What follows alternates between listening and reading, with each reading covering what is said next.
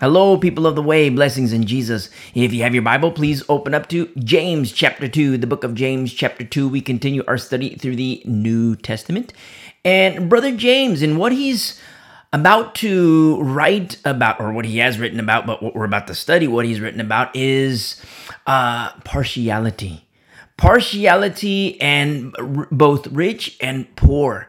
And we see here in verse 1, he says, my brethren, do not hold the faith of our Lord Jesus Christ, the Lord of glory, with partiality. Or translates as partiality, translates as favoritism or respect of persons. Now remember, Romans chapter 2 verse 11 reveals to us that God is no respecter of persons.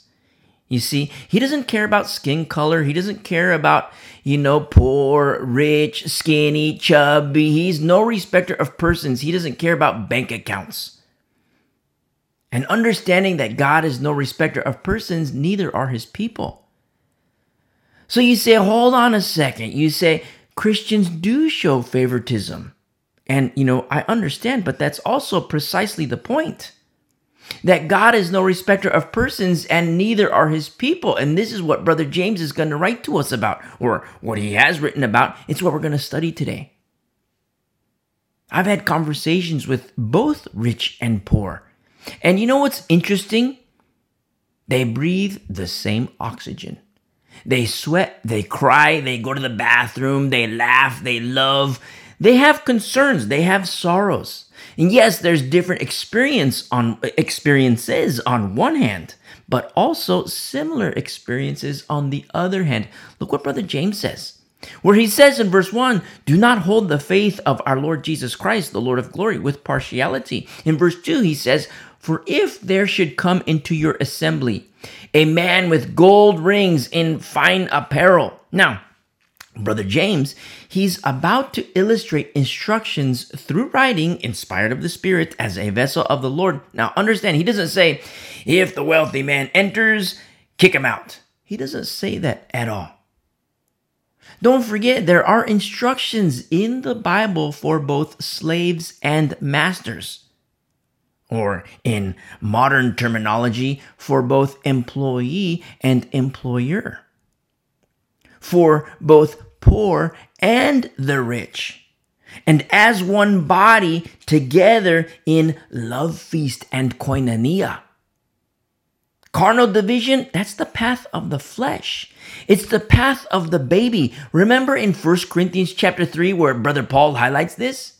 He says you guys are babies and still on milk. I'm paraphrasing, but that's what he says. In 1 Corinthians chapter 3, he says you guys are babies because you're still on milk. And why are they still on milk? Why are they still babies? He says, for where there is envy, strife, and division, are you not carnal? And that's what happens when there's class warfare. Envy. Oh, this guy's got that and I don't have it. This lady's got that and I don't have it. And then there's strife. And then divisions rise up. And it doesn't just happen with, the juxtaposition with poor and rich. It happens in other areas as well. That's why the Lord says, do not covet. Do not covet. You see, he knows the nature of his creation. He is the potter. We are the clay. He knows all about you. He knows all about me. And so what does he do? He gives us instructions, conduct unto righteousness. And he uses his vessels to tell us, such as Brother James. And Paul in 1 Corinthians 3, he says, listen, he says, you guys are still babies. You're still on milk because of the division, because of the envy and the strife.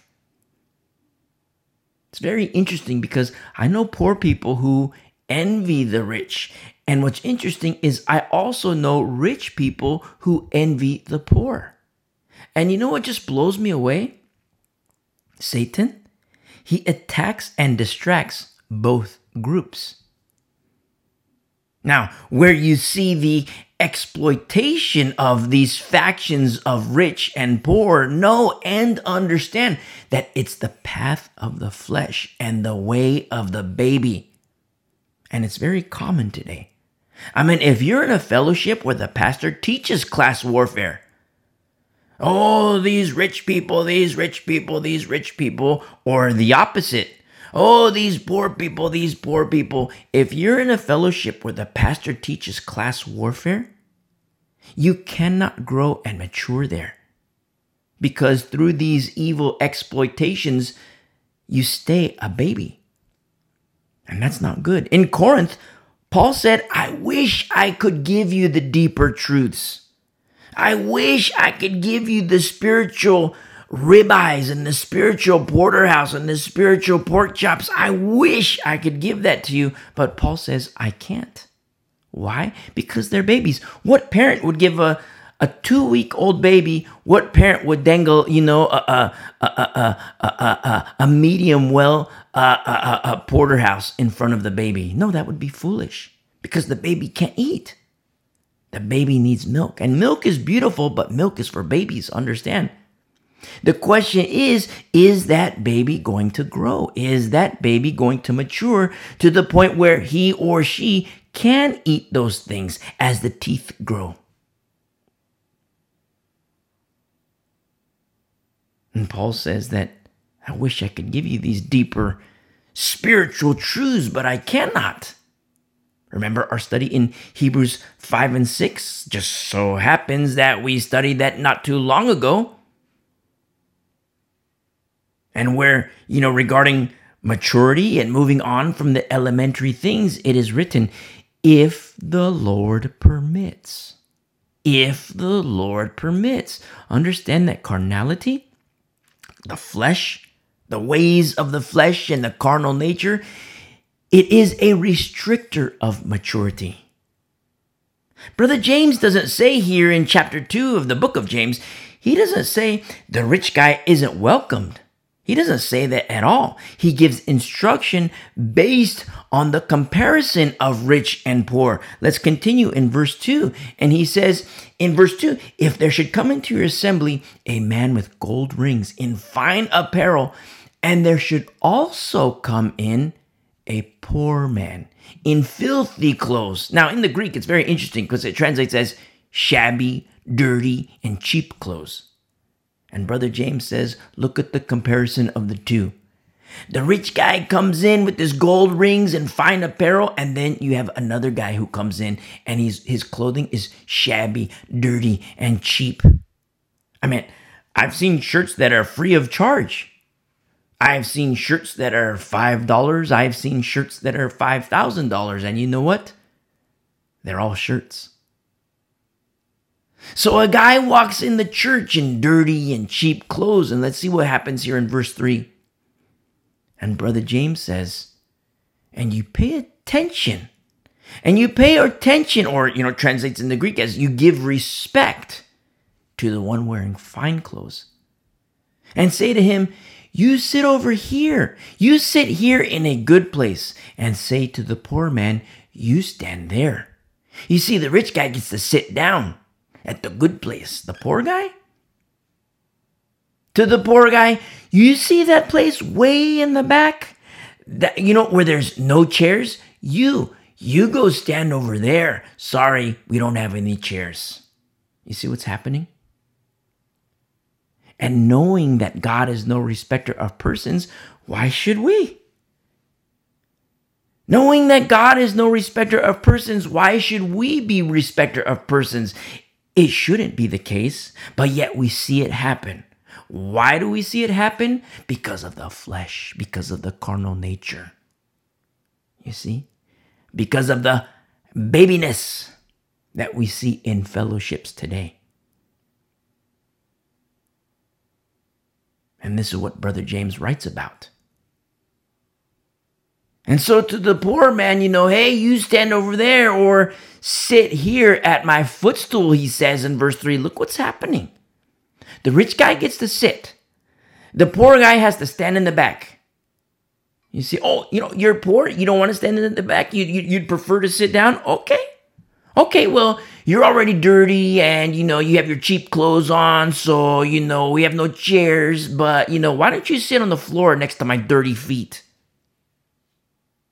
And all this while knowing that God is no respecter of persons and while also knowing that God's footstool, it's the entire earth. That's Isaiah 66, verse 1. That's what the Bible says the earth is God's footstool. See, God is no respecter of persons.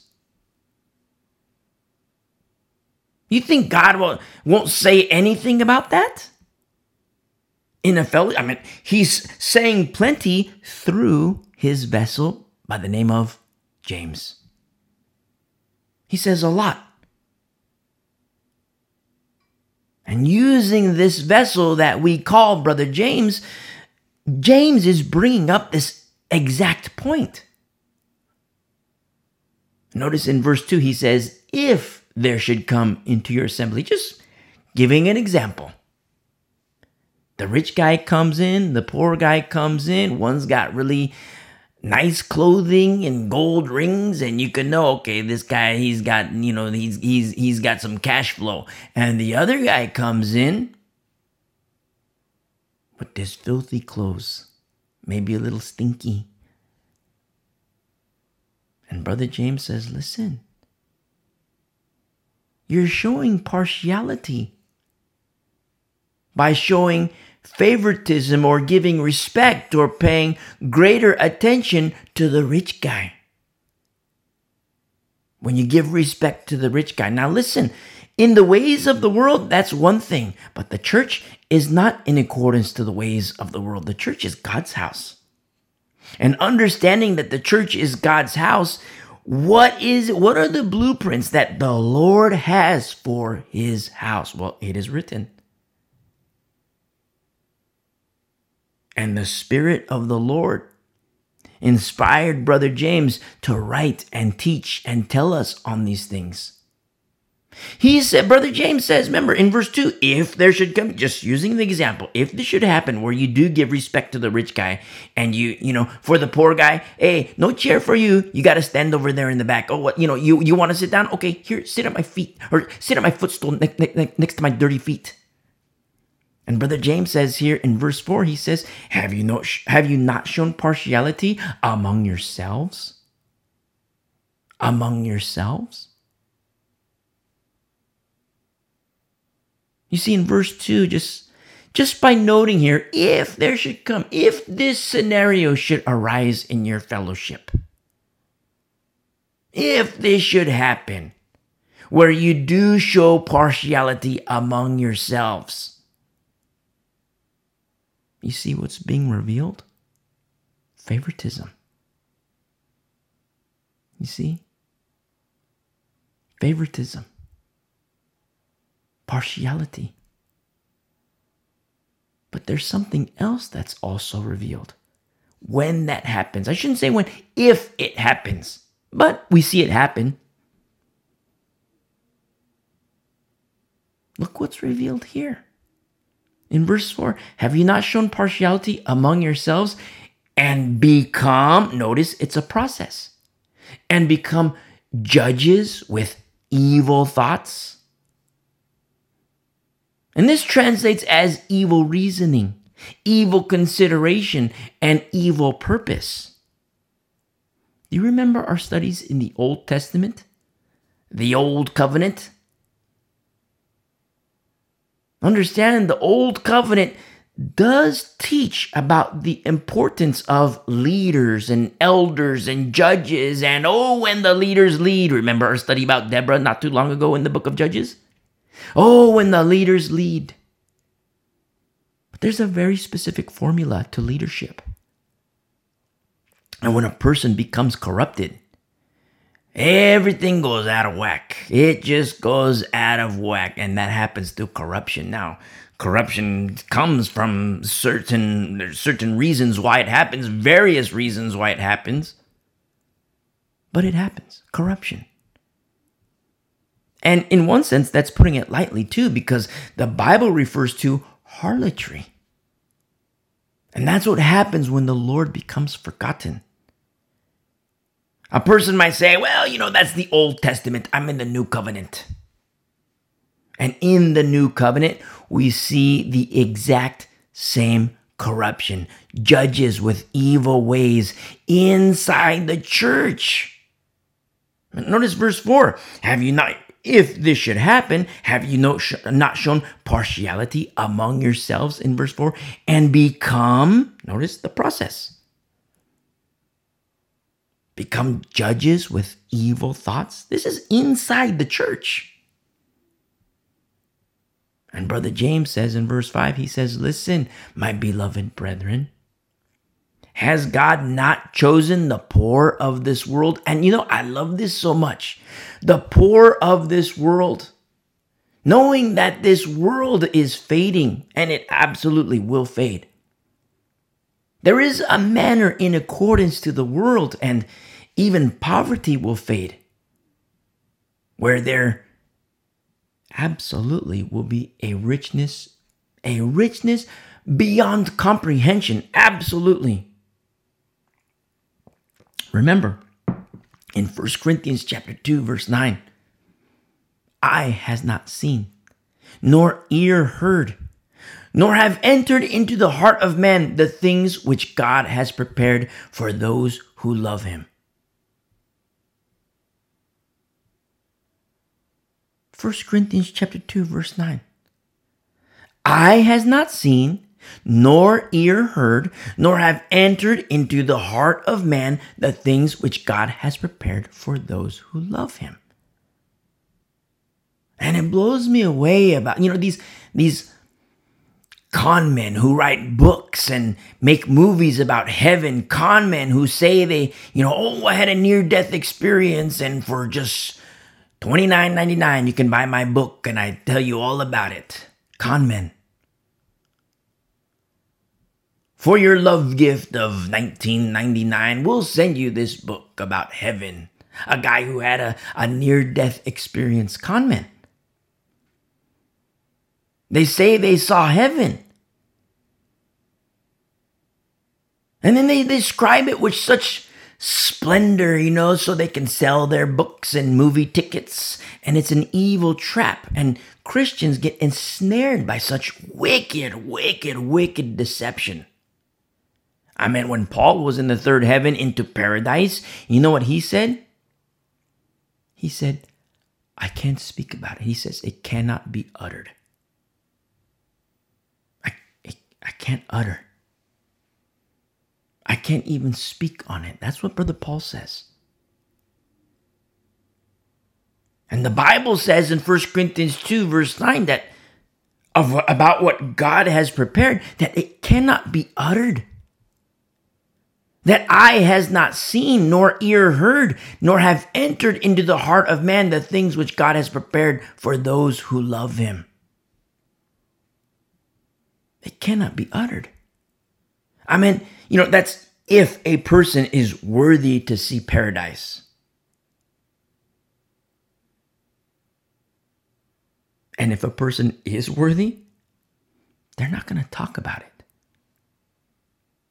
Eye has not seen, ear has not heard. Minds haven't even thought about the reality of what God has in store. But know this, it's for those who love him. For those who love him. And remember the words of our Lord, where Jesus says, if you love me, follow me. If you love me, obey my commandments. And this is where people go crazy and attempt to do the law of the old covenant. And they willfully and woefully forget what is written in Hebrews chapter 7. Remember, it just so happens that we finish our study in the book of Hebrews. But in Hebrews chapter 7, in verse 11, the writer says, therefore, if perfection were through the Levitical priesthood, for under it the people received the law, what further need was there that another priest should rise according to the order of Melchizedek and not be called according to the order of Aaron? For the priesthood being changed, in verse 12 of Hebrews 7, the priesthood being changed of necessity there is also a change of the law.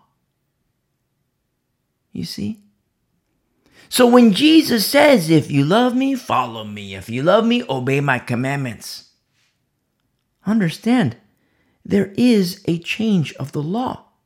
And a lot of people, they say, well, Jesus says, obey my commandments, so I'm going to go back to the law. And that's how they get seduced, just like what happened in Galatia. And that's why Paul was marveling. He says, I marvel that you so soon are turning away from Jesus. And yet it is written that the priesthood being changed of necessity, there is also a change of the law. In Hebrews chapter 7, verse 13, for he of whom these things are spoken belongs to another tribe from which no man has officiated at the altar. You see? I'll simply echo the words of my master. If you love him, follow him. If you love him, obey his commandments. Going back to James chapter 2, where Brother James is telling us about the poor of this present world who have been chosen by God. And we look at verse 5, where he says, has not God chosen the poor of this world to be rich in faith? I mean, have you ever seen the faith of a poor person? And yes, I say seen on purpose because it's palpable. It's a richness that is not comprehended by this world. And God has chosen the poor to be rich in faith. I mean, look at Smyrna. Look at Smyrna. Of the 7 churches in Revelation 2 and 3, only Philadelphia and Smyrna don't have to repent. You know why? Because they're already clean before the Lord. They're already clean. They have good pastors there. Good pastors in Philadelphia, good pastors in Smyrna. And Smyrna's poor. I mean, when Jesus speaks of Lazarus and the rich man, let me ask you a question. What's the rich guy's name? Straight up, what's the rich guy's name?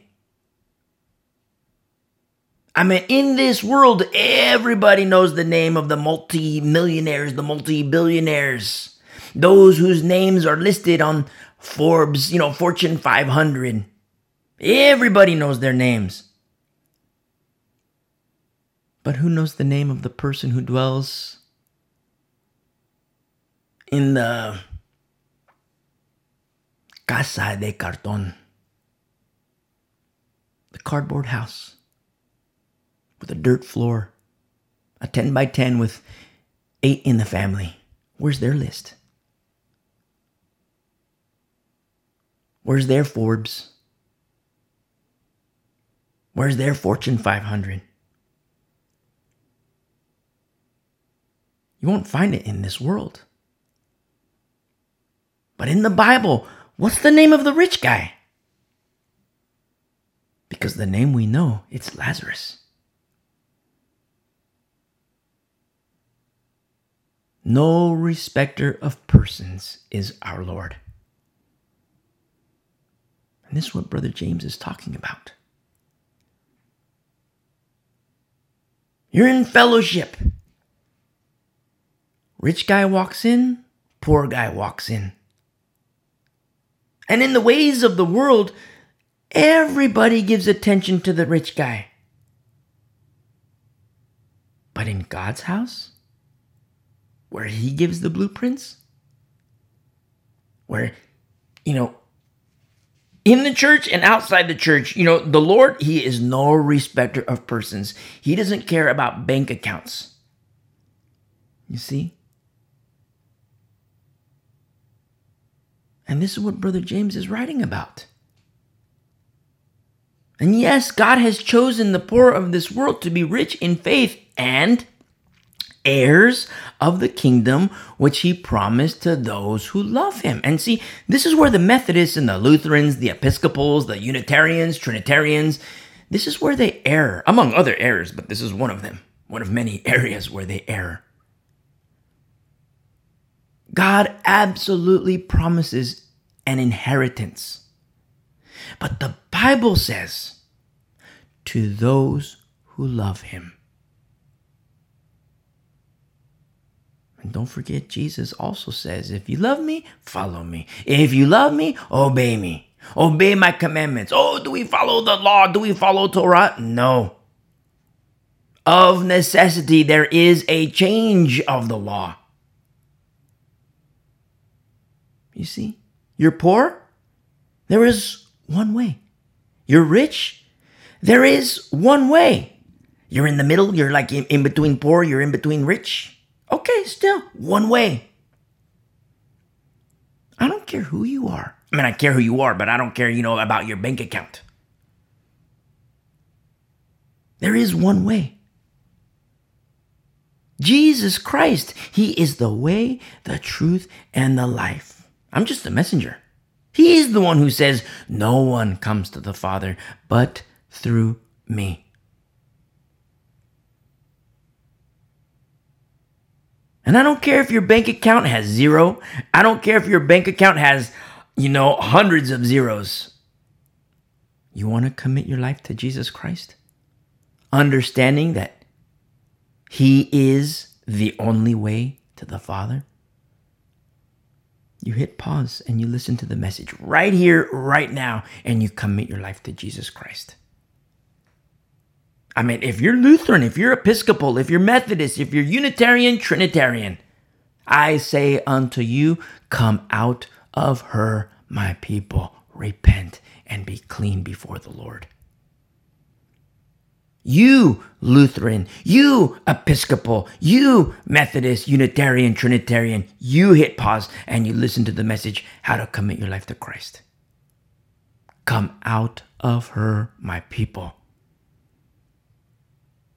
Brother James, in explaining things, remember saying, if this should happen where favoritism and partiality is shown, look at verse 6. But you have dishonored the poor man, he says. You have dishonored the poor man. And don't forget in verse 4, the process of becoming judges with evil thoughts.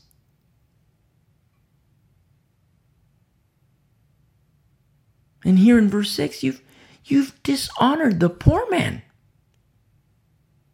And in this comparison of poor and rich, he says, do not the rich oppress you and drag you into the courts? And this is something that's always been the same for a very long time. It's the fact that the rich, they have connections. Rich people have connections. I mean, when judges and elders are corrupt, they serve the highest bidder. They become the paid advocate of the rich and do the bidding of the rich. We don't have to, expound on this because we see it. We see it. Do you remember our studies through Exodus, Leviticus, Numbers, Deuteronomy, and how every now and then there would be the mention of how we have the base plate of Torah. And, as soon as we're out of Deuteronomy, we get into Joshua and Judges, and we're going to see how people do not retain the knowledge of the Lord.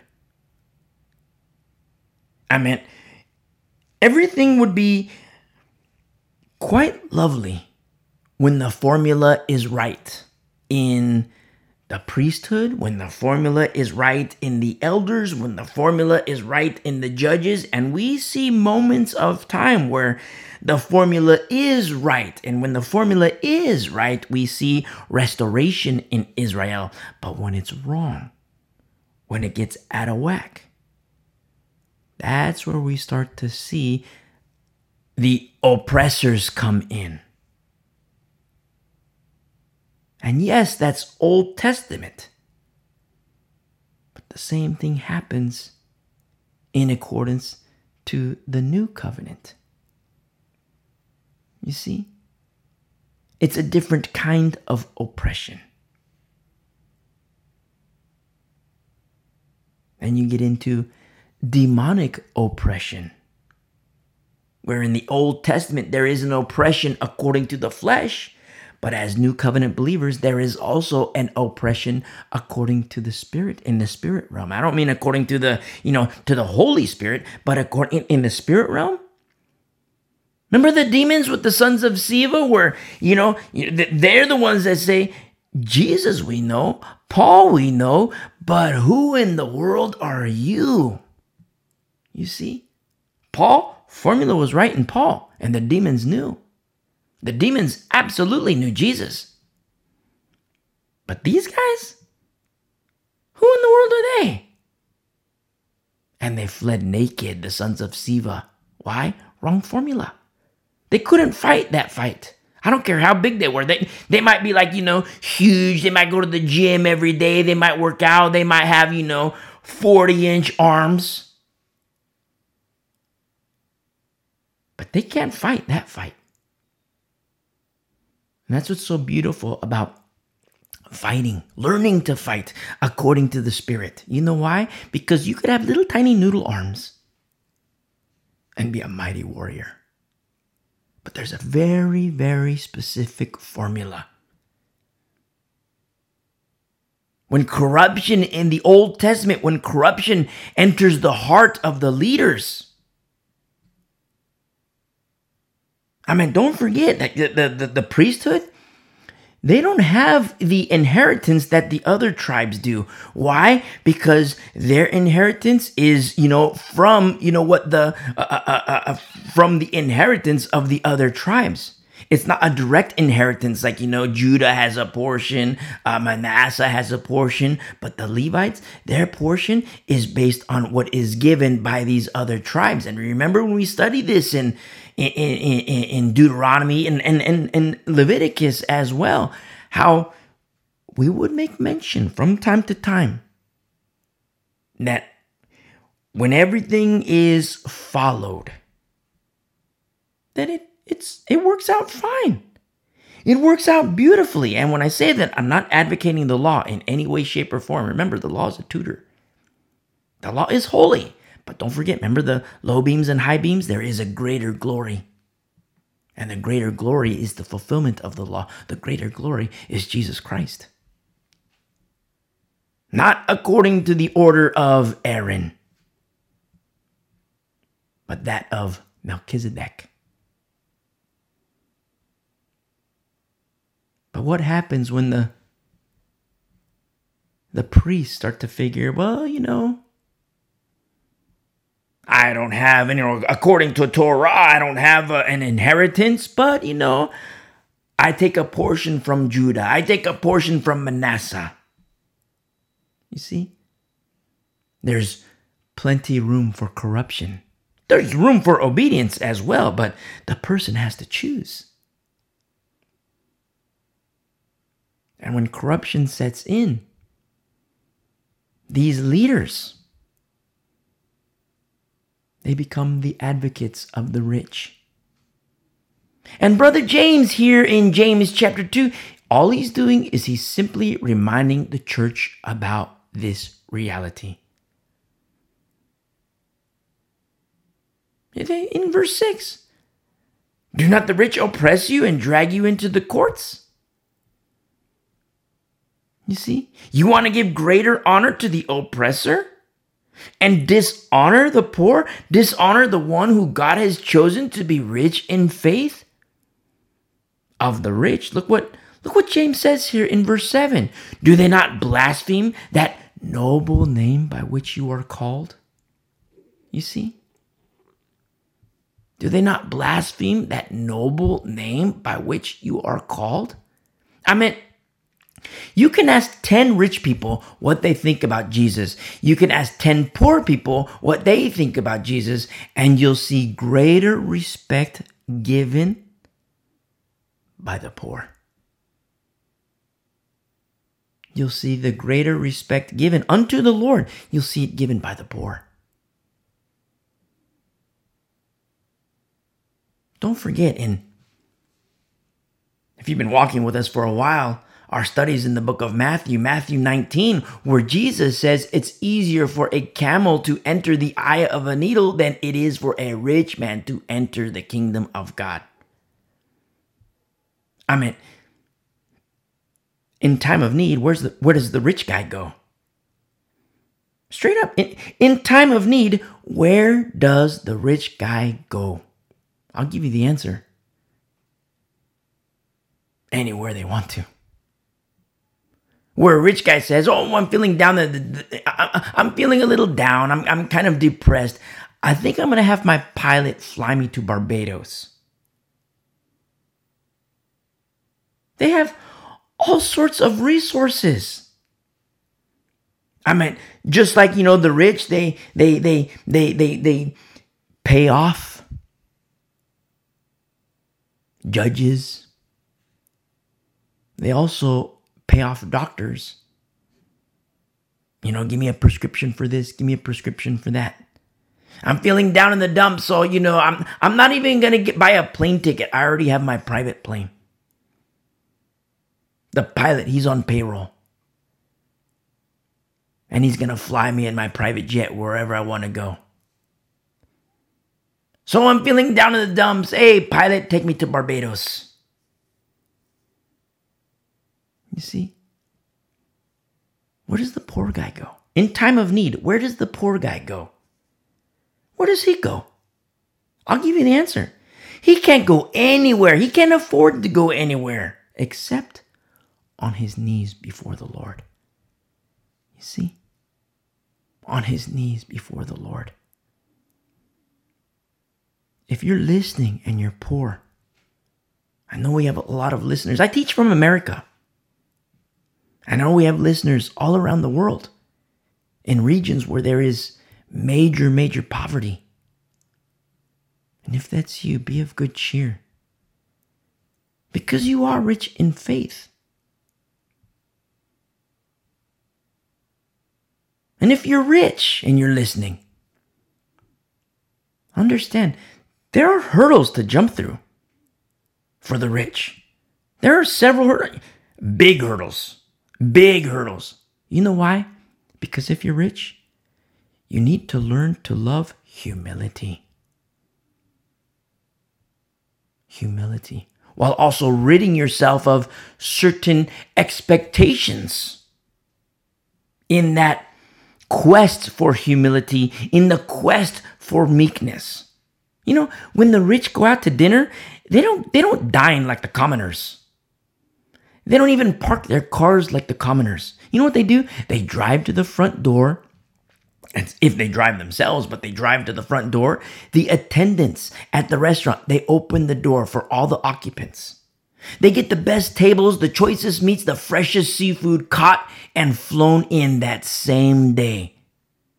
You could be anywhere in the world and you have, a freshly caught lobster that same morning. And it was, the air freighted in.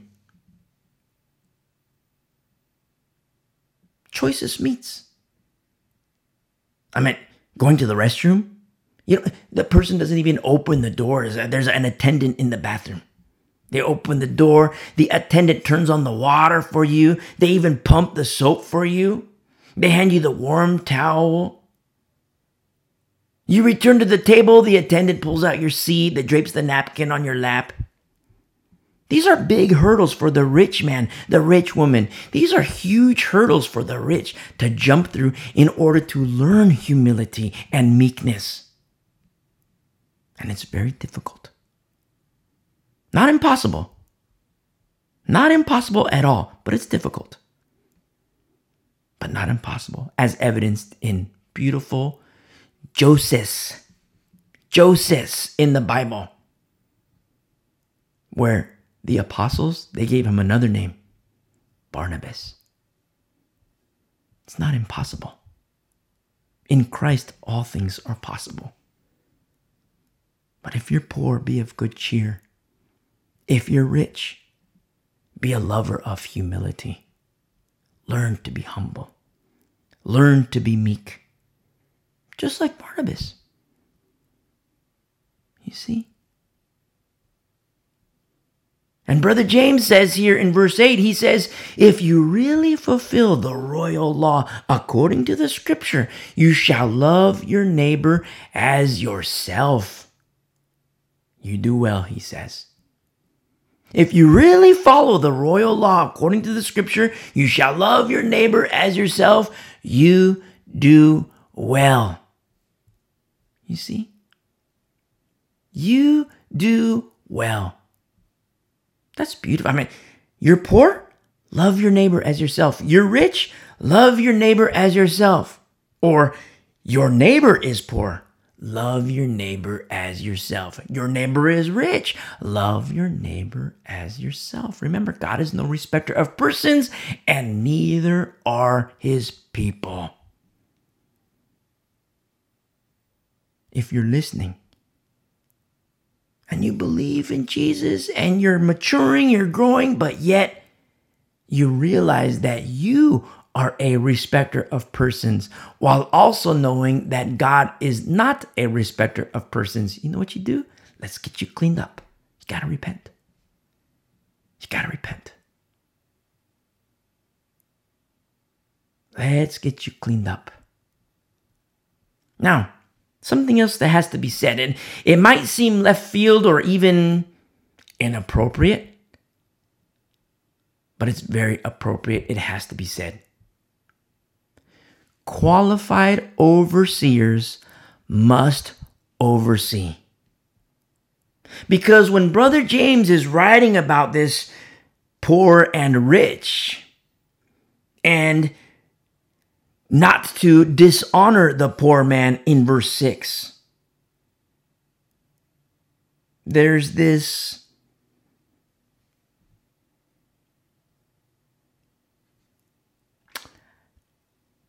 understanding in tandem with this truth. And it's in regards to qualified overseers who must oversee. I mean, take the Catholic Church, for example, or Catholic charities, where, they say, well, the Bible says we have to love on the poor, so that's what we're going to do. We're going to love on the poor. So what do? They welcome the poor, and they also give them government-supplied crack pipes. That's what's happening. It's literally happening. And just so you know, when I say Catholicism, I'm not saying that Catholicism is anything that resembles biblical Christianity. Those overseers, those priests, they are biblically disqualified. Catholicism is not Christianity. But yet they use verses such as this. Well, we got to welcome the poor. We got to welcome the poor. We got to welcome the poor. And what do? They welcome the poor, but they also welcome a whole lot of other things. The qualified overseers must oversee. Yeah, the poor can be welcomed in, and the poor should be welcomed in. But we all, rich or poor, need to move on to perfection. You see? I mean, look at churches today where they welcome the poor. They say, well, Brother James says, that I shouldn't show partiality and I should welcome the poor and, not show favoritism for the rich. So I'm going to do just that. And they welcome the poor. But at the same time, they never teach the men. They never teach the men that a man who does not provide for his family is worse than an unbeliever. Because that's what the Bible says. You see? Disqualified pastors, they cultivate carnality. Disqualified pastors cultivate the flesh. How can you tell? Well, it's easy. It's really simple. It's really simple. It's not hard at all. It's intricate, but it's not difficult at all. Super easy. I'll give you the answer. It's what our Lord says himself. You know what he says? Look at the fruit. Look at the fruit. You see, the overseer must be wise. Must be wise to address all these things that can arise in the church and address in a manner that is pleasing to the Lord. And all the while praying to the Lord. Because that's how leaven enters the church. Yes, it's so beautiful to be welcoming to the poor. So beautiful. And yes, it is holy to be welcoming to everybody. It's beautiful. But what happens inside the church? A person comes into church. And if there's, 50 people in the church and a person walks in and 50 people are speaking in tongues, you know what Brother Paul says? He says, this guy's going to think everybody's crazy. And you know what? That guy who comes into the church thinking everybody's crazy, he's right. Because there's no order in the fellowship. And there has to be order. There must be order. Or a person walks into church, doesn't know anything about the Lord, but he just wants to check it out. And he sees the power of the Lord. The conviction of sin, and says, the pastor gives the altar call. And the guy comes in, the lady walks in, says, you know what? I'm done with sin. I'm done with the crack. I'm done with the alcohol. I'm done with the sex. I'm done with this.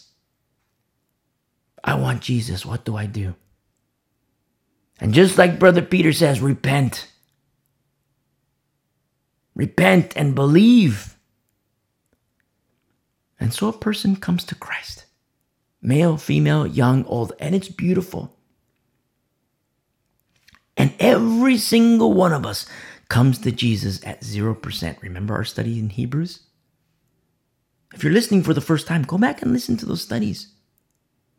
They're Hebrews, 1 Corinthians, 2 Corinthians. Everything's housed for you. Everything's archived for you. So that you can have this understanding in preparation for the bridegroom who's coming. So a person walks into church where there's order. A person speaks in tongues, there's the interpretation. One person speaks in tongues, the other person gives the interpretation. Straight up, thus saith the Lord. And this person comes in and is like, oh my goodness. And starts to learn the fear of the Lord. Is convicted of sin, becomes a believer. Now that person who's, whatever was his or her baggage that they brought in, they don't leave with that same baggage. I don't care if you're alcoholic. I care. But when it comes to salvation, I don't care if you're alcoholic. I don't care if you're a sex head. I don't care if you're a crackhead. I don't care if you're a prostitute. I don't care if you're extortion. I don't care if you do the white collar crimes. I don't care if you're whatever. You come to Christ. You believe in Jesus. You repent and you come to Jesus Christ and you commit your life to Jesus Christ. But understand, we don't stay there. We come to Christ at 0%. We don't come by, there's no works that earn us to come to Christ, that get us to that position. We come to Christ at 0%, but we don't stay at 0%. We move on to perfection. And we grow and we mature in Christ. And we come to Christ. We're new believers in Jesus Christ and we're babies in Christ. And milk is very appropriate for the baby believer. But we don't stay on milk. You see? It's very important. These are things that have to be said. Because when leaven is left to fester, you have disqualified pastors who say, Brother James says we have to welcome the poor, so we're going to welcome the poor. And in welcoming the poor, we're going to accommodate the poor. I don't want to hurt anybody's feelings, so, the disqualified pastor who says, I don't want to hurt anybody's feelings, so I'm not going to teach that, he's got to get a job so he can support his family, because if he doesn't, he's worse than an unbeliever. I'm not going to teach that. It's too convicting. I'm not going to teach that. But instead, I want to accommodate this person. So what is it? The person was, doing his crack on the street. Okay, I'm going to, sign up and give my government-sponsored crack pipes, and I'm going to help him do his crack. You see? That's what the disqualified overseer is doing today. But instead, the poor guy can come in and learn the ways of righteousness from the qualified shepherd, from the qualified overseers. You see? They can learn the ways of righteousness in becoming righteous themselves. And the righteousness of the Christian is not righteousness of self. It's Jesus. When leaven is left to fester, it opens the door for wickedness. You see? And apostasy, while prophesied, it happens for a reason. There's a whole lot of disqualified overseers.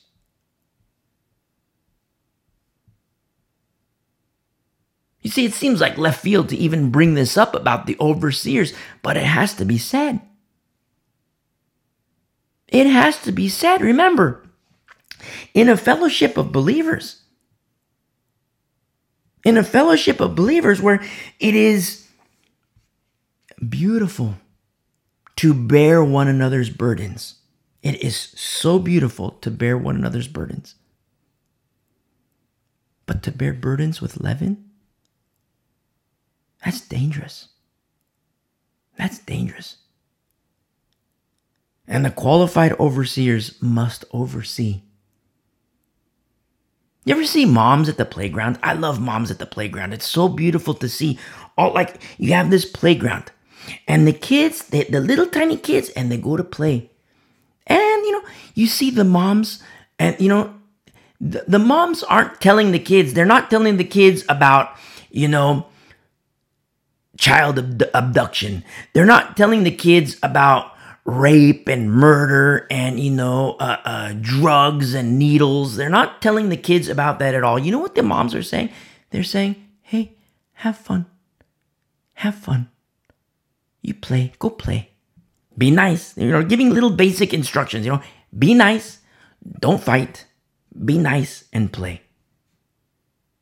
And you see the kids, you see all different colors. You see the skinny kids, the chubby kids, and everybody's playing. All the kids are playing. Now, if one kid finds a needle, boom, the moms respond. You see? If there's the guy on the corner who's creeping, boom, the moms respond.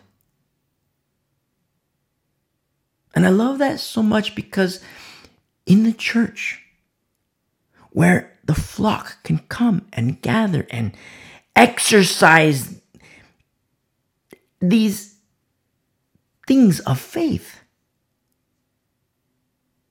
exercise our faith together, but at the same time, to exercise the gifts of the Spirit as given by the Holy Spirit. It's like the moms at the park. Hey, have fun. Be nice. Don't fight. And they're not teaching the kids about the nitty gritty of the ugly. Not yet. The kids, they're too young. You see, the moms are just, hey, have fun. Don't fight. Be nice, play nice, and have fun. And you see the kids, they're just having a blast. And say there's a little disagreement in the park, it's like at the playground.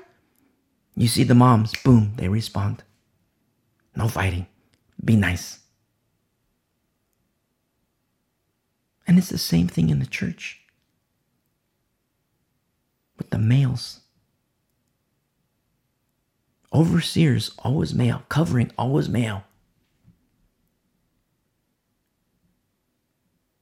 Where the pastor and elders can teach, instruct, equip. And the saints, the flock, lamb and sheep, they can exercise their faith safely. And when the works of the flesh start to become evident, the elders, the overseers can address that lovingly. Telling a brother, telling a sister, hey, this isn't the way of a Christian because this is what the Bible says. And this is kind of like, offside. You see? And then that person can either say, you know what? You're right. The Bible does say this. I didn't understand.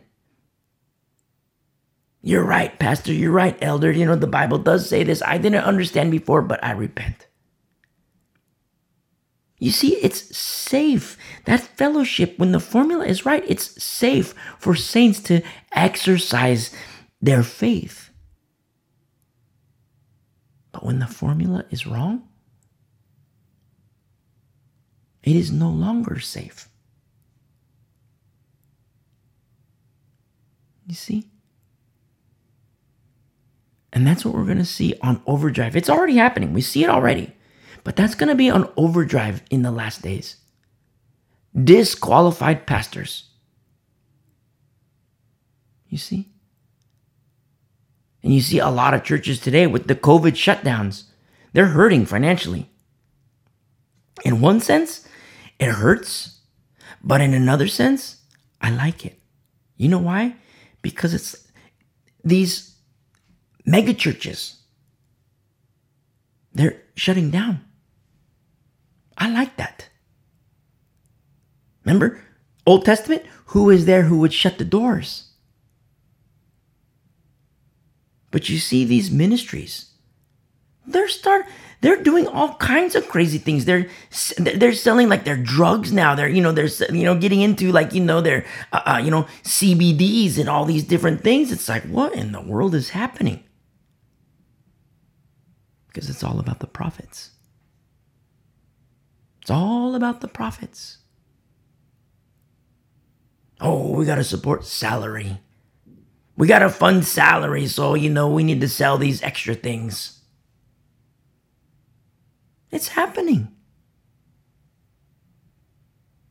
Oh, we want to get chummy with the government because of government subsidies. So we want to get chummy with the government. Get on these government subsidies. That's going to help us with our cash flow. And all of a sudden they become dependent on government subsidies. You know who calls the shots when there's dependency on government subsidies? You know who calls the shots? The government. Look at what's happening in China. And it's been happening for a while, but it's getting worse. In other countries around the world, where it's government that calls the shots. Because you have wicked pastors. Disqualified shepherds. It's happening. And this is nothing. Where we're at, 2022, almost in 23. This is nothing. This is a walk in the park. It's going to get worse. Much, much, much worse. And Brother James here in chapter 2, he says, listen, he says in verse 9, he says, but if you show partiality, you commit sin and are convicted by the law as transgressors. Now remember, the law has loopholes. Remember our study in Hebrews. There are loopholes in the law and inabilities of the law. And James doesn't say this to highlight the law. He highlights the better law. Look at verse 10. For whoever shall keep the whole law and yet stumble in one point, he is guilty of all. For whosoever, or in verse 10, for whoever shall keep the whole law and yet stumble in one point, he is guilty of all. Verse 11, for he who said, do not commit adultery, also said, do not murder. Now, if you do not commit adultery, but you do murder, you have become a transgressor of the law. So, in verse 12, so Brother James gives the remedy. So speak and so do, as those who would be judged by the law of liberty. This isn't a free-for-all. This isn't like, quasi-libertarianism. It's the law of liberty and freedom, where the word of God says, and if the Son makes you free, you are free indeed. That's from John chapter 8.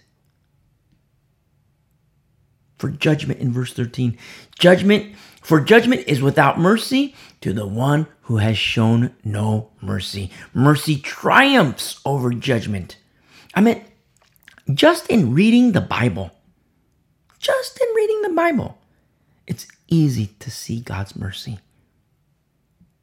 Because you see sin after sin after sin after sin. And yes, we do see instances of judgment. But far greater is mercy upon mercy upon mercy upon mercy. Because God is merciful. And so are his people. And Brother James, in continuing to teach, he says in verse 14, for what does it profit? What does it profit, my brethren? I love this so much. He just wrote about the rich and the poor, and now he writes about profit. Profit in a manner that is not in accordance to the world, but in a manner that is in accordance to the word of God. What does it profit, my brethren, if someone says he has faith? It seems fine. I have faith. What could go wrong? But if someone says that he has faith, but does not have works, can faith save him? Whoa. That's a loaded question. Can faith save this person? Can faith save the person who says he has faith and does not have works? It's a bold question. Remember, we are not saved by works. We are not saved by works. But in Ephesians chapter 2, verse 8, Brother Paul, he says this, Ephesians 2, verse 8. He says, for by grace you have been saved through faith. And that not of yourselves. It is the gift of God. Verse 9, not of works, lest anyone should boast. Now, many saints, they stop here and proclaim, we're not saved by works. Many saints, they stop right here. Look at verse 9, we're not saved by works, not of works, lest anyone should boast. And they run with it. What do I say? Keep reading. Verse 10. For we are his workmanship, created in Christ Jesus for good works. We're not saved by works. We are saved for works. For works. And Brother James gives an example of good works. Look at verse 15. He says, if a brother or sister is naked and destitute of daily food. Now, it's very interesting that we don't see just anyone who is in need. It is the brother or the sister who is in need. I don't want to say that non-believers can't be ministered to, because they can. But remember, the door into Christ must always be presented. You have ministries, we're going to do this, we're going to do that. And when Jesus Christ is not presented, when the door is not presented, ministry isn't ministry. Ministry ceases to be ministry when that happens. When people just want to serve their community, they can call it a ministry all they want, but it really isn't a ministry. It's just Habitat for Humanity. That's it. And don't get me wrong, Habitat for Humanity, they do help people on earth. But that kind of aid will not rescue a person from hell. Hellfire damnation. You see? But a ministry that goes into a community and helps people with things of the flesh, like, feeding the homeless, food for the belly, clothing for the back. Or when a natural disaster comes, and you have ministries that go and help families, help people who are hurting. The door must always be presented. If it's going to be called a ministry, Jesus Christ must always be presented. Because if he's not, it ceases to be ministry, and all it is Habitat for Humanity. You can help a person. You could put pancakes in his belly. You can put hamburgers in his belly. You can give him a jacket. But he's still going to burn in hell. You see? In verse 15, Brother James indicates, he says, if brother or sister is naked and destitute of daily food, very clearly in need, the body caring for the body, or at least opportunity for the body to care for the body, because in verse 15, it's brother or sister. And verse 16, and one of you says to them, depart in peace, be warmed and filled. And this sure sounds nice. Peace, warmth, filling. Sounds nice. But there's a problem. The brother or sister is still naked and still destitute of daily food. The other person can say this or that, but James is writing about something else. The acts, the doing. Where are they? Because a person can say, depart in peace, be warmed and filled. Sure sounds nice. But where are the deeds? Where's the doing? And he says here in verse 16, where one of you says to them, depart in peace, be warmed and filled, but you do not give them the things which are needed for the body, what does it profit? You see, there is no profit. There is no gain. Now remember, just like our studies in Hebrews, the book of Hebrews, we come to Jesus at 0%, but we don't stay at 0%. We move on to perfection. 1%, that's good works. 3%, that's good works. 8%, that's good works. And we move on to perfection. When we hit 100%, we're going to be dead. But we can strive for that 99.9%. Remember, Paul says, I don't count myself as apprehended. I press forward. He's an old guy at the time. Old man Paul says, I press forward. You see, it's the flesh. The flesh will always prevent spiritual growth. And we have a helper, the Holy Spirit, the Paracletus, the Holy Spirit. But does the Holy Spirit help every believer in Jesus? I wish I could say yes. I wish I could say yes. Because in the book of Acts, chapter 8, we see a group of Christians, new believers, baptized into Jesus, and they have not the Spirit, which is quickly remedied when Peter and John come to town. And they perceive that the Holy Spirit had not fallen on them. And what do? They lay hands. And when they lay hands, the Spirit falls upon these believers. Except for one, Simon. Why? Because of wickedness in his heart. You see? Peter and John qualified. And not to suggest that Philip was disqualified. No way.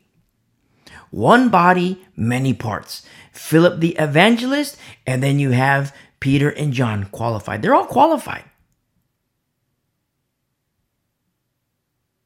But you see how the Holy Spirit, you have Christians in assembly,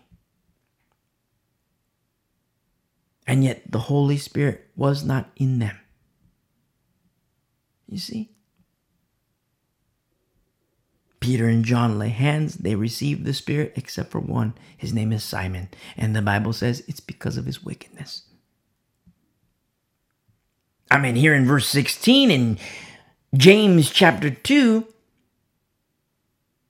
you see in verse 15 and 16, there's brother or sister who's straight up naked and destitute of daily food. Very clearly and obviously in need, and yet there's no works. There's words where a person just says, okay, depart in peace, be warmed and filled. Depart, get out of here. Depart in peace, be warmed and filled. But there's no works, no acts, no doing. You see? And Brother James poses the question, what does it profit? In verse 17, thus also faith by itself, if it does not have works, is dead. Let's look at that in verse 17. Thus also faith by itself, if it does not have works, is dead. You know what blows me away so much? It blows me away so much. You have Calvinists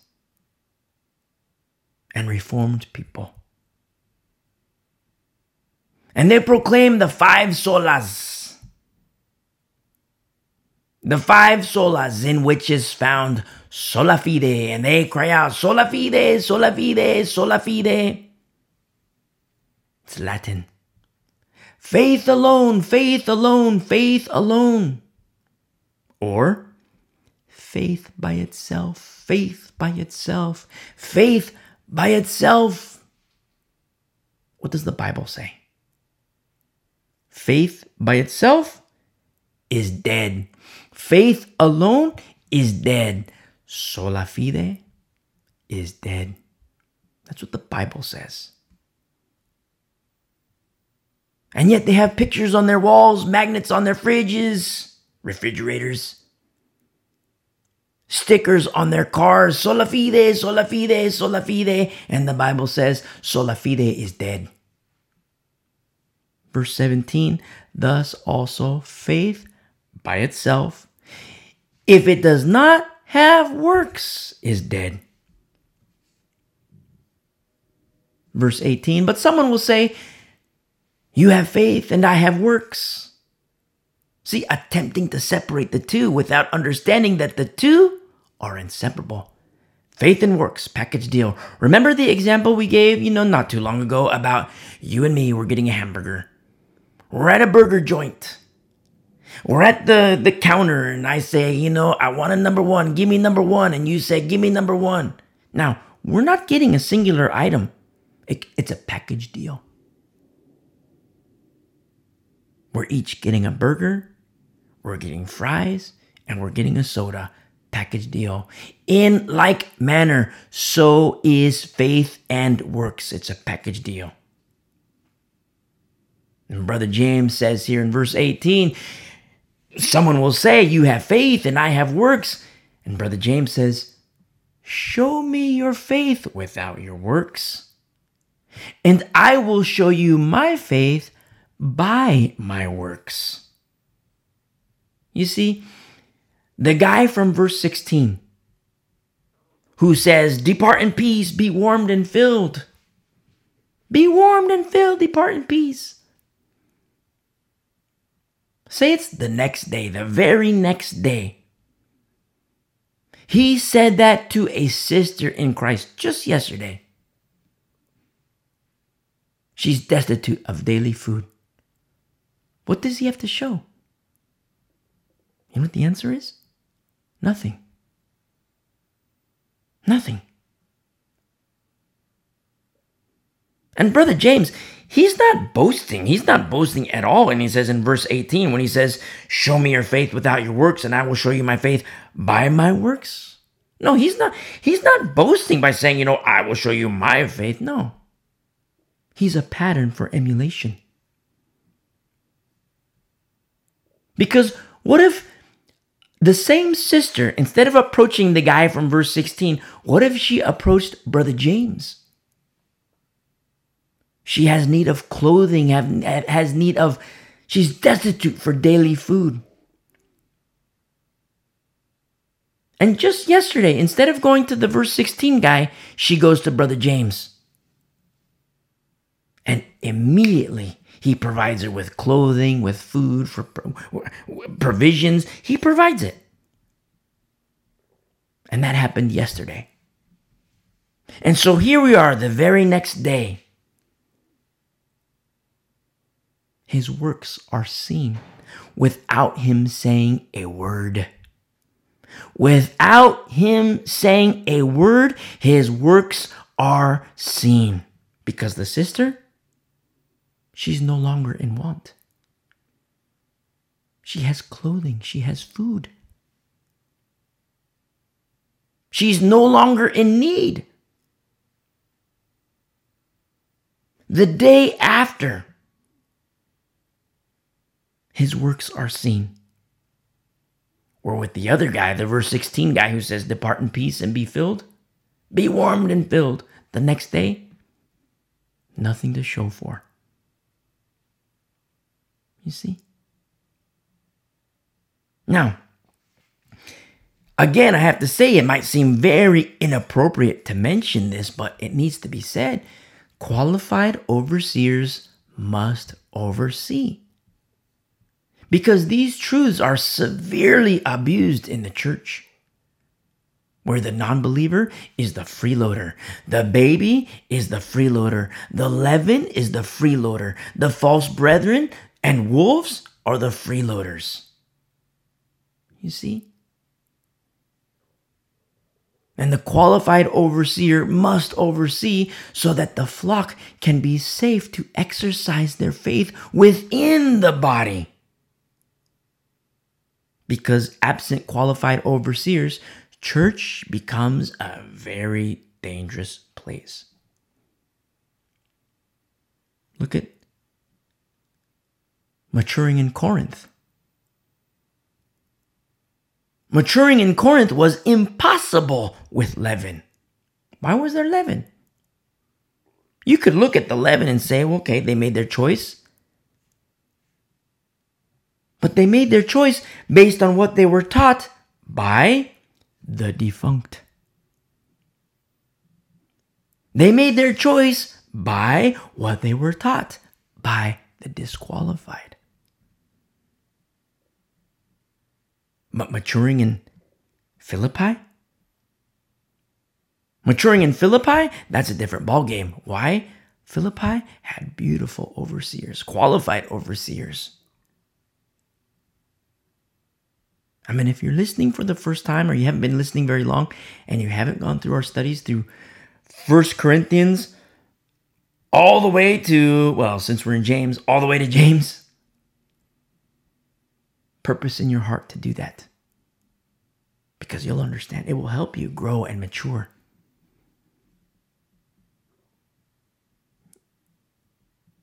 See? I love this so much. The package deal of faith and works. Brother James continues in James chapter 2, verse 19. He says, you believe that there is one God. You do well. Even the demons believe and tremble. Translates as they shudder. They tremble in fear. You see, a person's argument may be, well, I believe in one God, which seems to be good and sounds good. But Brother James, he compares belief in God to the demons and how they react. And the demons, they tremble in fear. But do they obey? Do the demons obey? No.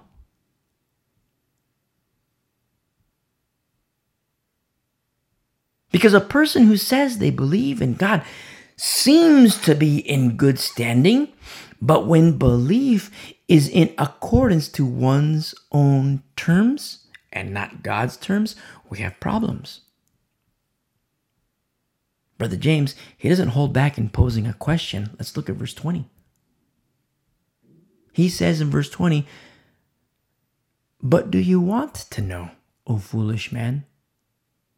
Do you even want to know, O foolish man, that faith without works is dead? Do you even want to know? I'm in love with Brother James. Do you even want to know? That's what he's asking. Remember, a letter to the church. Do you even want to know, O foolish man, that faith without works is dead? Because faith without works is the path of least resistance. It's easy. Because in the verse 16 example, you have a sister that needs food. And the person just says, okay, depart in peace, be warmed and filled. They can speak whatever nicety they want. And they still have their own food in their own fridge, clothes on their own back, their own money in their own bank account. You know what we see? No sacrifice. There's no sacrifice. Faith without works is easy, according to the flesh. According to the flesh, faith without works is easy. The only way faith and works is easy is with the baptism of the Holy Spirit.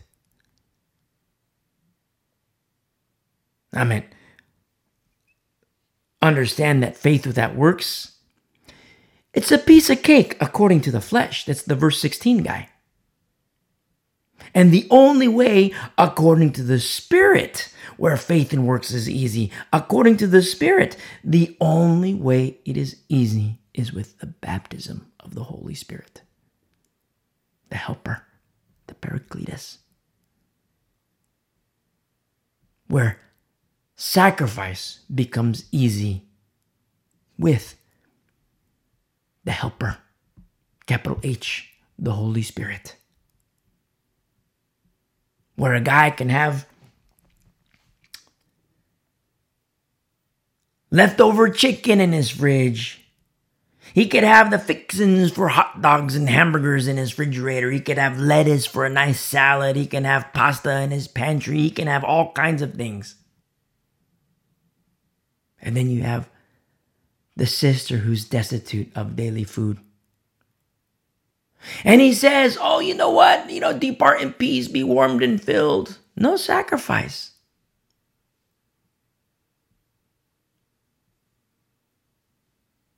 But then you have Brother James who says, okay,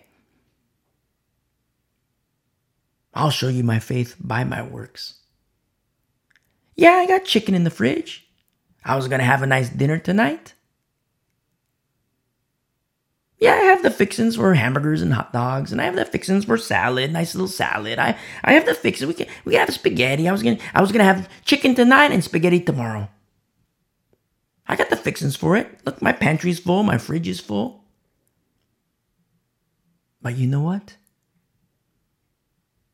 No chicken tonight. No spaghetti tomorrow. Sister, you need this. Here, take this, sister. Here's this chicken. It's delicious. You're going to love it. Sister, look, here's the fixings for spaghetti. You have this chicken for tomorrow. It's a lot, you're little, you're tiny, and it's a lot, so it's gonna help you for the next couple days. And then when that's gone, here's some spaghetti. Here's some fixings for hamburgers. Nice little salad. You can do your pasta stuff with these noodles. Let me give you the recipe. Let me give you this killer recipe for spaghetti. It's gonna blow you away. It's gonna knock your socks off. You're gonna love the spaghetti. Now, Brother James, empty fridge. Brother James, empty pantry. Sacrifice. You see? Because faith without works is easy according to the flesh. And we'll say it again. The only way that faith and works is easy according to the Spirit, the only way is with the baptism of the Holy Spirit. And just like that example we gave where Brother James, he was so looking forward to his chicken he's going to have for dinner. He was looking forward to his spaghetti he was going to have tomorrow. He's going to let the sauce simmer all day and it's going to be a beautiful, beautiful recipe. But not focusing on self, because the meek shall inherit the earth. Being a lover of humility, he sees, oh, my sister, she's starving. My sister, she's starving. So he says, okay, no chicken tonight. No spaghetti tomorrow. And he goes to the sister, hey, this is for you. And you know what? It's pleasing for him to do that. It's not a task. It's pleasing for him to do that. You see? Faith and works, it's a package deal. The two are inseparable. And yet people proclaim today, sola fide, sola fide, sola fide. Faith alone, faith alone, faith by itself, faith by itself. And verse 20 testifies. Do they even want to know? Do they even want to know? In verse 20, do you even want to know, O foolish man, that faith without works is dead? Do they even want to know that sola fide is dead? To my Calvinist friends and Reformed theology friends, I call it theology, I call it theory.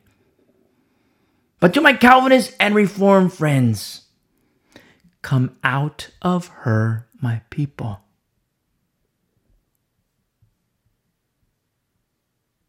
Brother James says in verse 21, he says, was not Abraham our father justified by works when he offered Isaac his son on the altar? Was not Abraham our father justified by works when he offered Isaac his son on the altar? Now, there seems to be a disconnect here. There seems to be a disconnect. Why? Because Brother Paul says in Romans 4 verse 2 that if Abraham was justified by works, he has something to boast about, but not before God. That's Brother Paul in Romans 4 verse 2. That if Abraham was justified by works, he has something to boast about, but not before God. And yet here in James chapter 2, Brother James says Abraham was justified by works. And you have people, oh, you see, it's a contradiction. You see, the Bible has contradictions. That's what the fool would say. Understand, James says Abraham was justified by works, and Paul says otherwise, or better put, Paul seemingly says otherwise. Because in that same chapter, Romans 4, verse 1, Paul asks a question. He says, what has Abraham found? According to the flesh? Question mark. That's a big deal. That's a big deal because we see distinctive elements to style of walk. And I'm speaking about a walk according to the flesh and a walk that is according to the Spirit. Go back and listen to our studies through Romans 8. You'll understand more about these two distinctive modalities. One might presume there to be a contradiction with Paul and James, but when we factor the "it is also written," there is more clarity to see and understand that Paul and James, they're exactly on the same sheet of music. Why? Same Spirit. Same Spirit. So Brother James points to Abraham in James chapter 2, verse 21. He points to Abraham when he offered Isaac. So let's look. Turn with me really quick to Genesis chapter 22. A little refresher course if you've been walking with us for a while. Let's turn to Genesis chapter 22.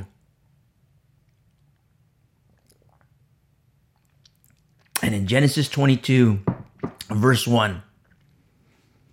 Now it came to pass after these things that God tested Abraham and said to him, Abraham! Exclamation point. Abraham, he says. And look how Abraham responds. And he said, here I am. And then he said, notice what we see so far. You see, God speaks and then Abraham hears. In verse 2, then he said, take now your son, your only son Isaac, whom you love, and go to the land of Moriah and offer him there as a burnt offering on one of the mountains, of which I shall tell you. You see, Abraham hears, and there are knowns and unknowns. You see, Abraham hears the Lord and knows that he has what he has to do, and which is a big deal in itself. He knows the general location, but he doesn't know precise location. Now look what happens in verse 3. So Abraham rose early in the morning and saddled his donkey. Boom, you see it? Look at what's happened so far. Look at what happened so far. God speaks. Abraham hears. Verse 3. So Abraham rose early in the morning and saddled his donkey. Boom. Obedience. Abraham hears. Abraham does. He's a hearer of the Lord and a doer of what the Lord says. In verse 3, Abraham rose early in the morning and saddled his donkey and took 2 of his young men with him, and Isaac his son. And he split the wood for the burnt offering and rose and went to the place of which God had told him. Then on the 3rd day, Abraham lifted his eyes and saw the place afar off. I have to say something. I have a profound love for this verse. Verse 4. I have a deep love for this verse. Because Abraham doesn't know the specific location. And in obedience, he's traveling in the area of which God told him. And where God told him, I shall tell you. And in verse 4, we don't see any words spoken. Neither by the Lord, nor by Abraham in verse 4.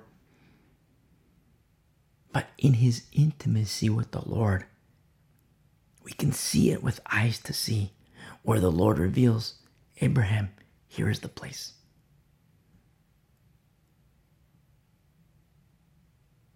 There it is. Verse 2, remember, the Lord says, I shall tell you. And verse 4, you don't see any quotes. You don't see any quotation marks in verse 4. But with eyes to see, you can see the quotation marks. Here it is, Abraham.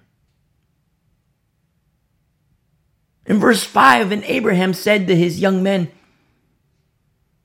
"Stay here with the donkey.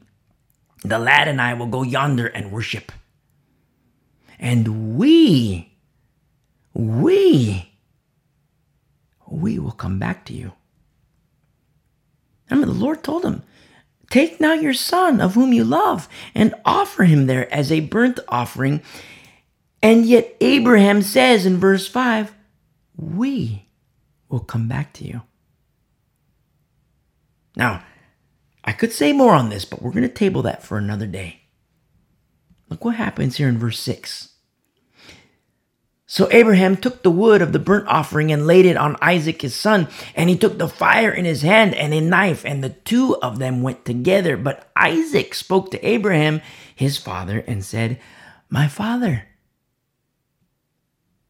my father." And he said, "Here I am, my son."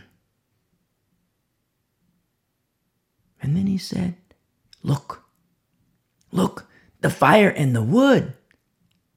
But where is the lamb for a burnt offering?" And Abraham said in verse 8, "My son, God will provide for himself the lamb for a burnt offering." So the two of them went together. Then they came to the place of which God had told him. And Abraham built an altar there and placed the wood in order. And he bound Isaac his son and laid him on the altar upon the wood. And Abraham stretched out his hand and took the knife to slay his son. Verse 11. But the angel of the Lord called to him from heaven and said, "Abraham, Abraham!" Exclamation point. So he said, "Here I am." Verse 12, and he said, "Do not lay your hand on the lad or do anything to him, for now I know that you fear God, since you have not withheld your son, your only son, from me." Do you see what? This is what Brother James points to. When Brother James speaks and writes about faith and works, what does he do? He points to Abraham and Isaac.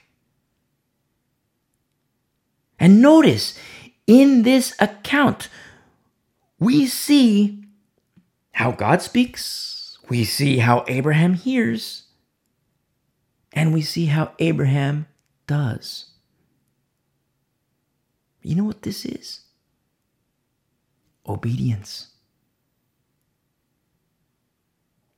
This is obedience.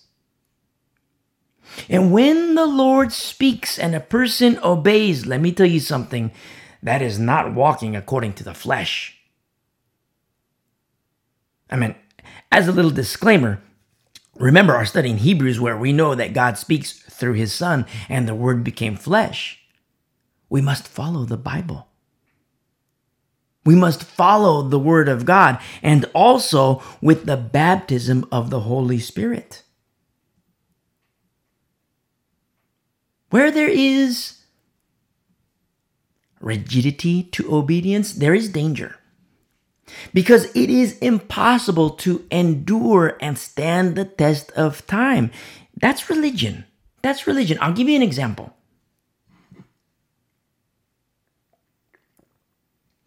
Here's the example.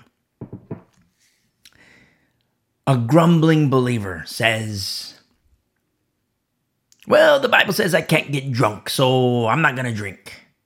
And it seems to be good. I mean, with carnal eyes, we can see what seems to be obedience. But the grumbling believer in his heart is fiending for his whiskey. He wants his whiskey.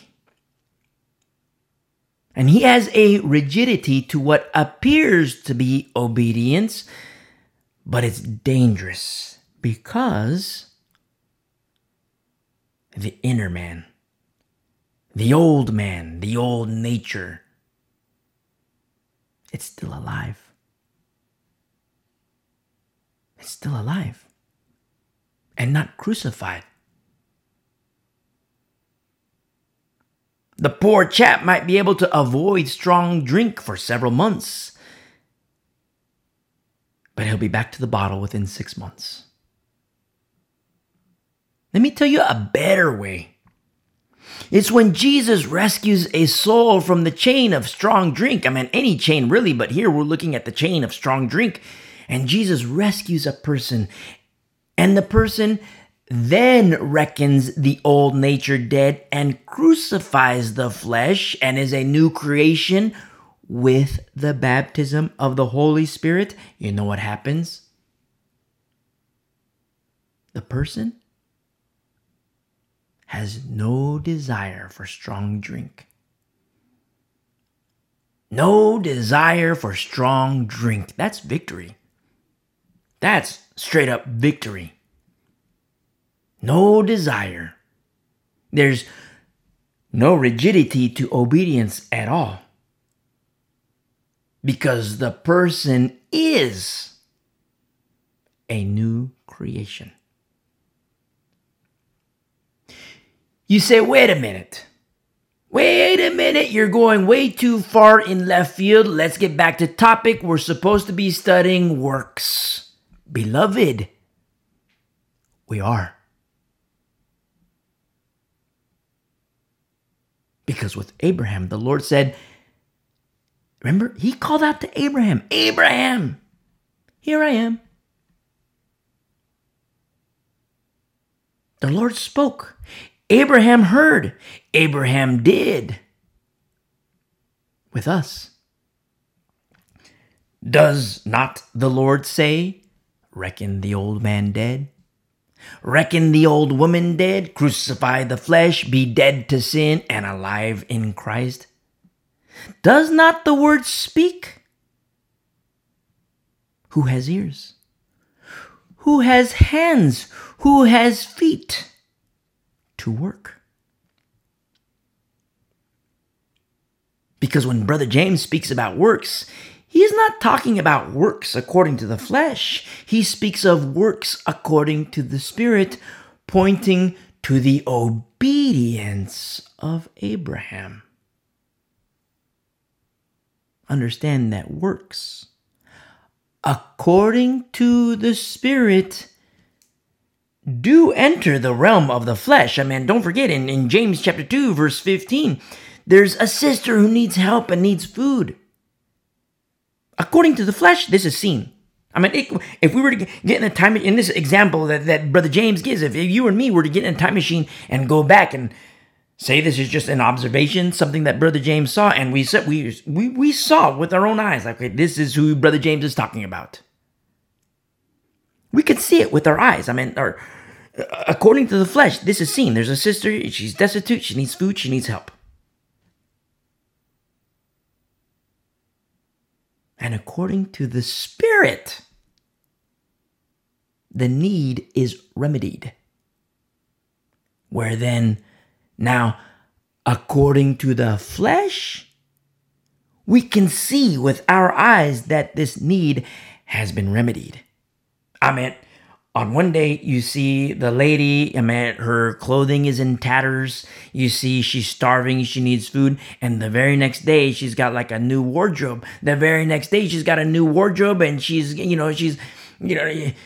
like rubbing her tummy like, oh, I'm so stuffed, because she has food. She has provisions. She has provisions for, the next day, the next day, the next day. She has provisions. She's taken care of. And these are things that we can see with our eyes. But that remedy was all done according to the Spirit. You see? Where now, the example we gave, Brother James, his refrigerator's empty, his pantry is empty. And through his sacrifice, which was a joy. It's not like a it's a joy. Look at what we see. Look at what we see. This can't be manufactured. I mean, You see people in the church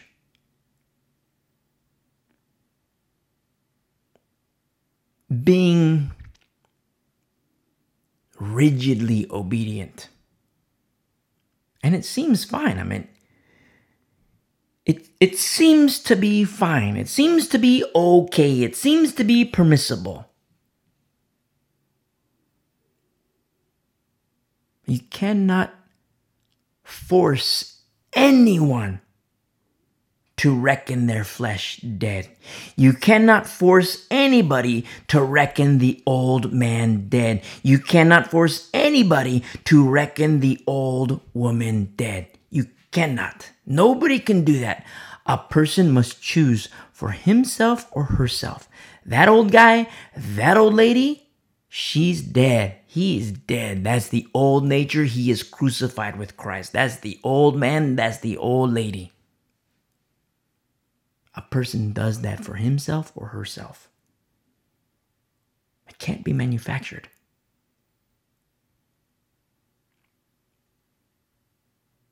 And when you see that, and when you see it with your eyes, because as in the case with Brother James, remember the example we gave, Brother James, his refrigerator's empty, his pantry's empty, and he's not grumbling about it. He's not like, man, I wanted chicken tonight. Man, I wanted spaghetti tomorrow. No, it's a joy. He's happy. He's rejoicing that for the next couple of days, he's going to be hungry. Why? Because he's eating, hot dogs. He's going to be grumpy because, no, you don't see that. He's not grumpy. It's a joy for him to eat those hot dogs. It's a joy for him to have crackers for dinner. Why? Because his sister who is in need, she is no longer in need, and we can see it with our eyes. The sister is rejoicing. James is rejoicing. He's not grumpy. He wasn't manipulated to give chicken and spaghetti. He wasn't manipulated to do that. It was a joy for him to do that. In obedience to the Lord, in his own purpose, in running his race, in not counting himself to have achieved, but pressing forward, and in pressing forward, living sacrificially unto the Lord, desiring to be a sweet aroma unto the Lord. No, it's a joy for him to empty his refrigerator. It's a joy for him to empty his pantry and give it to his sister in the Lord.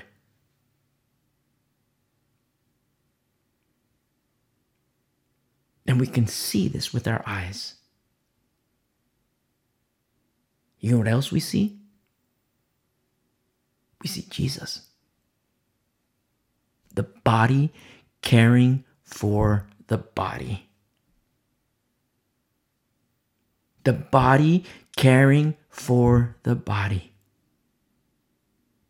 I mean, when church is seen as the body of Christ, not just called the body, but when ecclesia, koinonia, love feast, when it is seen as the body of Christ, Christ in whom is no sin, it's pretty easy to understand why Chloe and Paul took major issue with leaven. You see? The qualified overseers must oversee, because there's plenty of room for corruption, and we see corruption happening today, where Christians guilt trip one another. Pastors, elders, they guilt trip. Oh, you're not a good Christian. You got to do this. Oh, look, there's a brother in need. There's a sister in need. So you have to empty your fridge. You have to empty your pantry. And you can see a guy says, okay, here's your chicken, here's your spaghetti, but he's grumpy about it. That's rigid obedience. That's rigid obedience, if we can call it obedience. You know why? Because it's with grumbling. It's with the murmuring and complaining. It's the, oh man, I wanted my chicken and now she's got to eat it. Oh man, I wanted my spaghetti. Now she's got to eat it. And I got to eat cracker. I got to eat hot dogs. I can't even have hot dogs. I just got to eat, a couple leaves of lettuce. I think I can, grab some salt somewhere. So here, I'll sprinkle some salt in. Oh, man, and he's eating his dinner. A couple leaves of lettuce and grumbling about it. Man, I could have been having chicken tonight. I could have been having spaghetti. But oh, no. Here she is feasting away on my chicken, on my spaghetti. He's grumbling. You say, well, okay. Hey, brother. If you wanted your chicken, if you wanted your spaghetti, why did you give it away? Oh, because my pastor told me to. Oh, because my elder told me to. So you didn't want to, brother? No, I wanted my chicken. I wanted my spaghetti. I didn't want to. You see what happens? The disqualified overseer, through compulsion, through the guilt trip, said to the guy, hey, empty your fridge, take your chicken, take your spaghetti, and give it to the lady. She has a need. Now, a very valid point, because there was the need, and she has a need. But it wasn't the body caring for the body. It looks like it. With carnal eyes, it looks like the body is caring for the body, when in reality, you know what's happening? You know what's happening? Because of the grumbling, because it was manipulated, you start to see the formula of carnality, the formula of the flesh. Left to fester leads to wickedness. Because the brother isn't cheerfully giving, hey, sister, here's some chicken. And it's a joy for him. Because the disqualified overseer compelled. The disqualified overseer gave the guilt trip. This is where pastors have to be very careful. Very careful. Do not manipulate. Do not compel anybody, because you cannot. You must not. That's why I'm so in love with Paul. I'm so in love with everybody in the Bible. But I'm so in love with Paul. He goes out of his way, purposely saying, listen, I don't want to compel you to do anything. He says, I have every right, biblically, I have every right to be supported by you financially. But he says, no, I don't want that. I don't want that. I deny that right. Because freely I have received, freely I give. And what does he give? Jesus. Jesus. Free of charge. You see? I love that so much. Pastors have to be very careful, because you do see a lot of manipulation in churches. Christians have to be very careful, because you see a lot of manipulation in the church, Christian unto Christian. Oh, you ought to do this. You ought to do that. That's carnal. It's the way of the flesh. Oh, you're not a good Christian. Oh, look, you're not an awesome Christian like I am. Remember the rugby match from our study in Romans? A baby can learn. The problem happens when babies stay babies. But when a baby learns, you see, in a manner that is holy unto the Lord, the baby can learn to love humility, to love meekness, to love one another. So that the guy who maybe he was grumbling, 8 months ago, he wanted his chicken, he wanted his spaghetti, he was grumbling, and he was a baby, he was a milk drinker. And in the course of time, as the Spirit moves within a fellowship, in that holy rugby match, hearkening back to our studies in Romans, in that holy rugby match, where the baby can see and learn and understand within the body, where in a fellowship where the formula is right. And where the formula is right, listen, you're going to have babies. But what you're not going to have is babies staying babies. So the guy who was formerly grumbling, like, I don't want to give my chicken. It's good chicken. I don't want to give my spaghetti. It's good spaghetti. It's for me.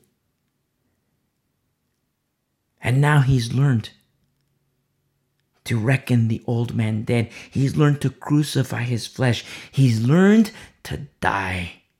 He's learned to carry his cross, the instrument of death. And now the sisters in need, the brothers in need, whoever is in need, and he's saying, listen, here's my chicken, here's my spaghetti, here's the killer recipe, you're gonna love it. You see? It's the body caring for the body. That's works. That's what Brother James is writing about. That's works.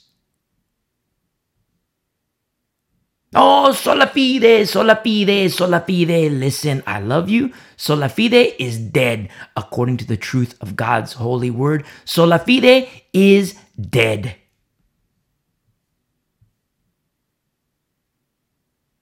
Let's go back to James chapter 2. A little side note, before we get in, before we continue where we left off, a little side note to James chapter 2, verse 21. It's very important to understand and know that Abraham did offer Isaac. Look at verse 21. Abraham offered Isaac. He did offer Isaac. Now, the Lord stopped him, but he did offer Isaac. I have something to say to parents. Parents in regard to baby dedications. Now, baby dedications, they're beautiful. There's nothing wrong with the desire for the Lord to bless a child. But sometimes there are selfish ambitions to baby dedications where, a parent says, Lord, bless my child who is mine. You know what's better?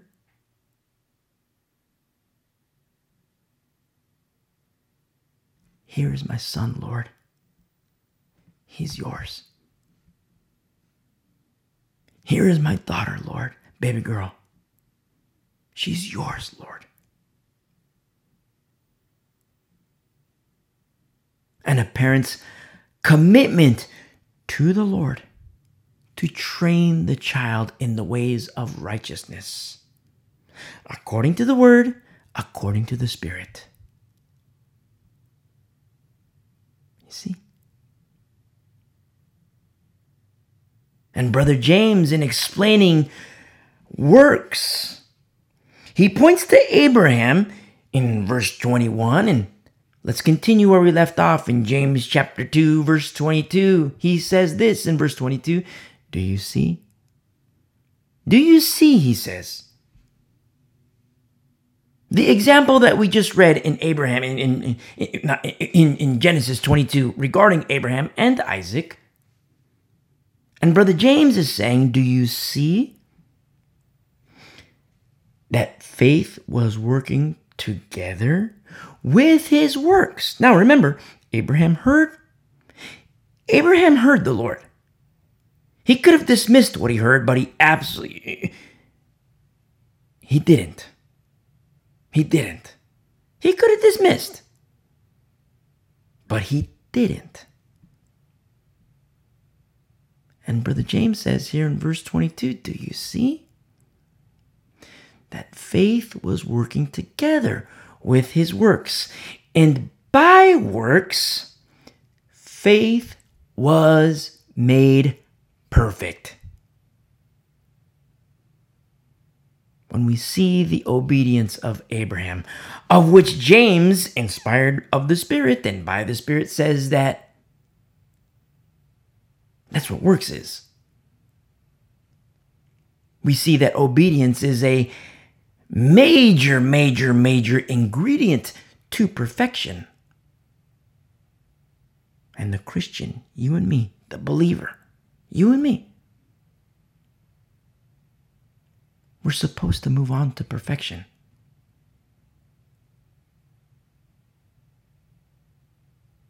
We're not supposed to be babies in Christ and stay babies. It's beautiful to be a baby in Christ when you're a baby in Christ. But if you're a believer and you're a milk drinker, and you're 2, 3, 4, 5, 6, 7, 8, 9, 10, and still on milk, we got problems. We're supposed to move on to perfection. Remember Hebrews, if the Lord permits. You see, God knows that babies can't eat steak. And he has his vessels, such as Chloe and Paul, to teach. You see? And I don't want to be a Debbie Downer here, but also understand that Satan also knows that babies can't eat steak, and he also has vessels. So who is the Christian to heed? You got Paul, you got Chloe, you got Alexander, you got Hymenaeus. Who is the Christian to heed? Formula. God tells us who the qualified overseers are. God tells us who the disqualified overseers are. The Christian must choose wisely. You see? In verse 23, in closing, and the scripture was fulfilled, which says, Abraham believed God, and it was accounted to him for righteousness. And he was called the friend of God. I mean, look what happened through the obedience of Abraham. Look what happened. Scripture was fulfilled. Scripture was fulfilled. Verse 23, Scripture was fulfilled. How did that happen? Through obedience. Listen, as a last days generation, there are perilous things that we will experience, but there is a crown that awaits you. It's not here. It's in paradise. Choosing to obey the Lord, understand that you will wear that crown one day. And we'll rejoice together wearing our crowns in our glorified bodies. You and me. And fulfilling Holy Scripture. Fulfilling Holy Scripture. Look at, we looked at Genesis 22. What did Abraham do of his own volition? I mean, all the instructions were of the Lord. What did Abraham do of his own volition? I'll give you the answer. He obeyed the Lord. You see? And Scripture was fulfilled. You and me. Just like Abraham, when we choose to obey, and we do obey, not just today, not just tomorrow, not just for the week, not just for the month, not just for the year, for the rest of our lives to our last dying breath, obeying the Lord. You will put on that crown one day and fulfill Scripture. Here in verse 23, at the end, he says, and he was called a friend of God. But don't forget, Jesus called his disciples servants. And in the course of time, he later tells them, I don't call you guys servants anymore. I no longer call you servants, I call you friends. Because a friend doesn't wonder what the master is doing. That's what servants do. Servants wonder, what is the Lord doing? What is the Lord doing? I don't know what it was. Remember the example we gave about bond servanthood, where you and me, let's go back in time. We get in our time machine, we go back in time, and there's our master. We're servants in his tent, big tent. And it's day one on the job. We don't know anything about him. And he calls us servants. And we are servants. And in the course of time, we no longer wonder. You don't put out the salt and pepper on the table anymore, because we have learned, remember, I'm the cook and, you serve the food. I'm in the kitchen and you serve the food. And before, you would put the salt and pepper out and he would put it over here. And then we learned that, okay, this is how he likes this is how he likes this is how he likes that. And we're still servants. But then one day the master says, I don't call you servants anymore. I call you friends. Because friends don't wonder. Friends know. And that's what happens with obedience to our Master, Jesus Christ. We are the clay, he is the potter. That's exactly what happens. Through obedience, yes, Scripture will be fulfilled, but at the same time, friends don't wonder. Friends of God don't wonder. They know. In verse 24, you see then that a man is justified by works and not by faith only. But my pastor says, sola fide, sola fide. Listen, they condemn themselves. Get a new pastor. Get a new pastor. Likewise, in verse 25, was not Rahab the harlot also justified by works when she received the messengers and sent them out another way? Remember our studies in Joshua? The book of Joshua, remember? And I love how Brother James points to these beautiful, beautiful examples of faith and works and justification.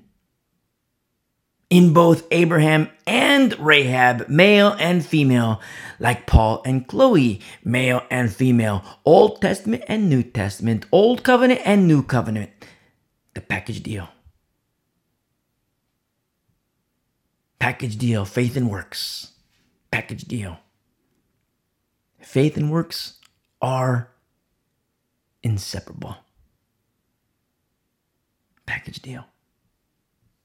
Verse 26, for as the body without the spirit is dead, so faith without works is dead also. To the beautiful people of the way, a remnant of these last days, God bless you. I love you.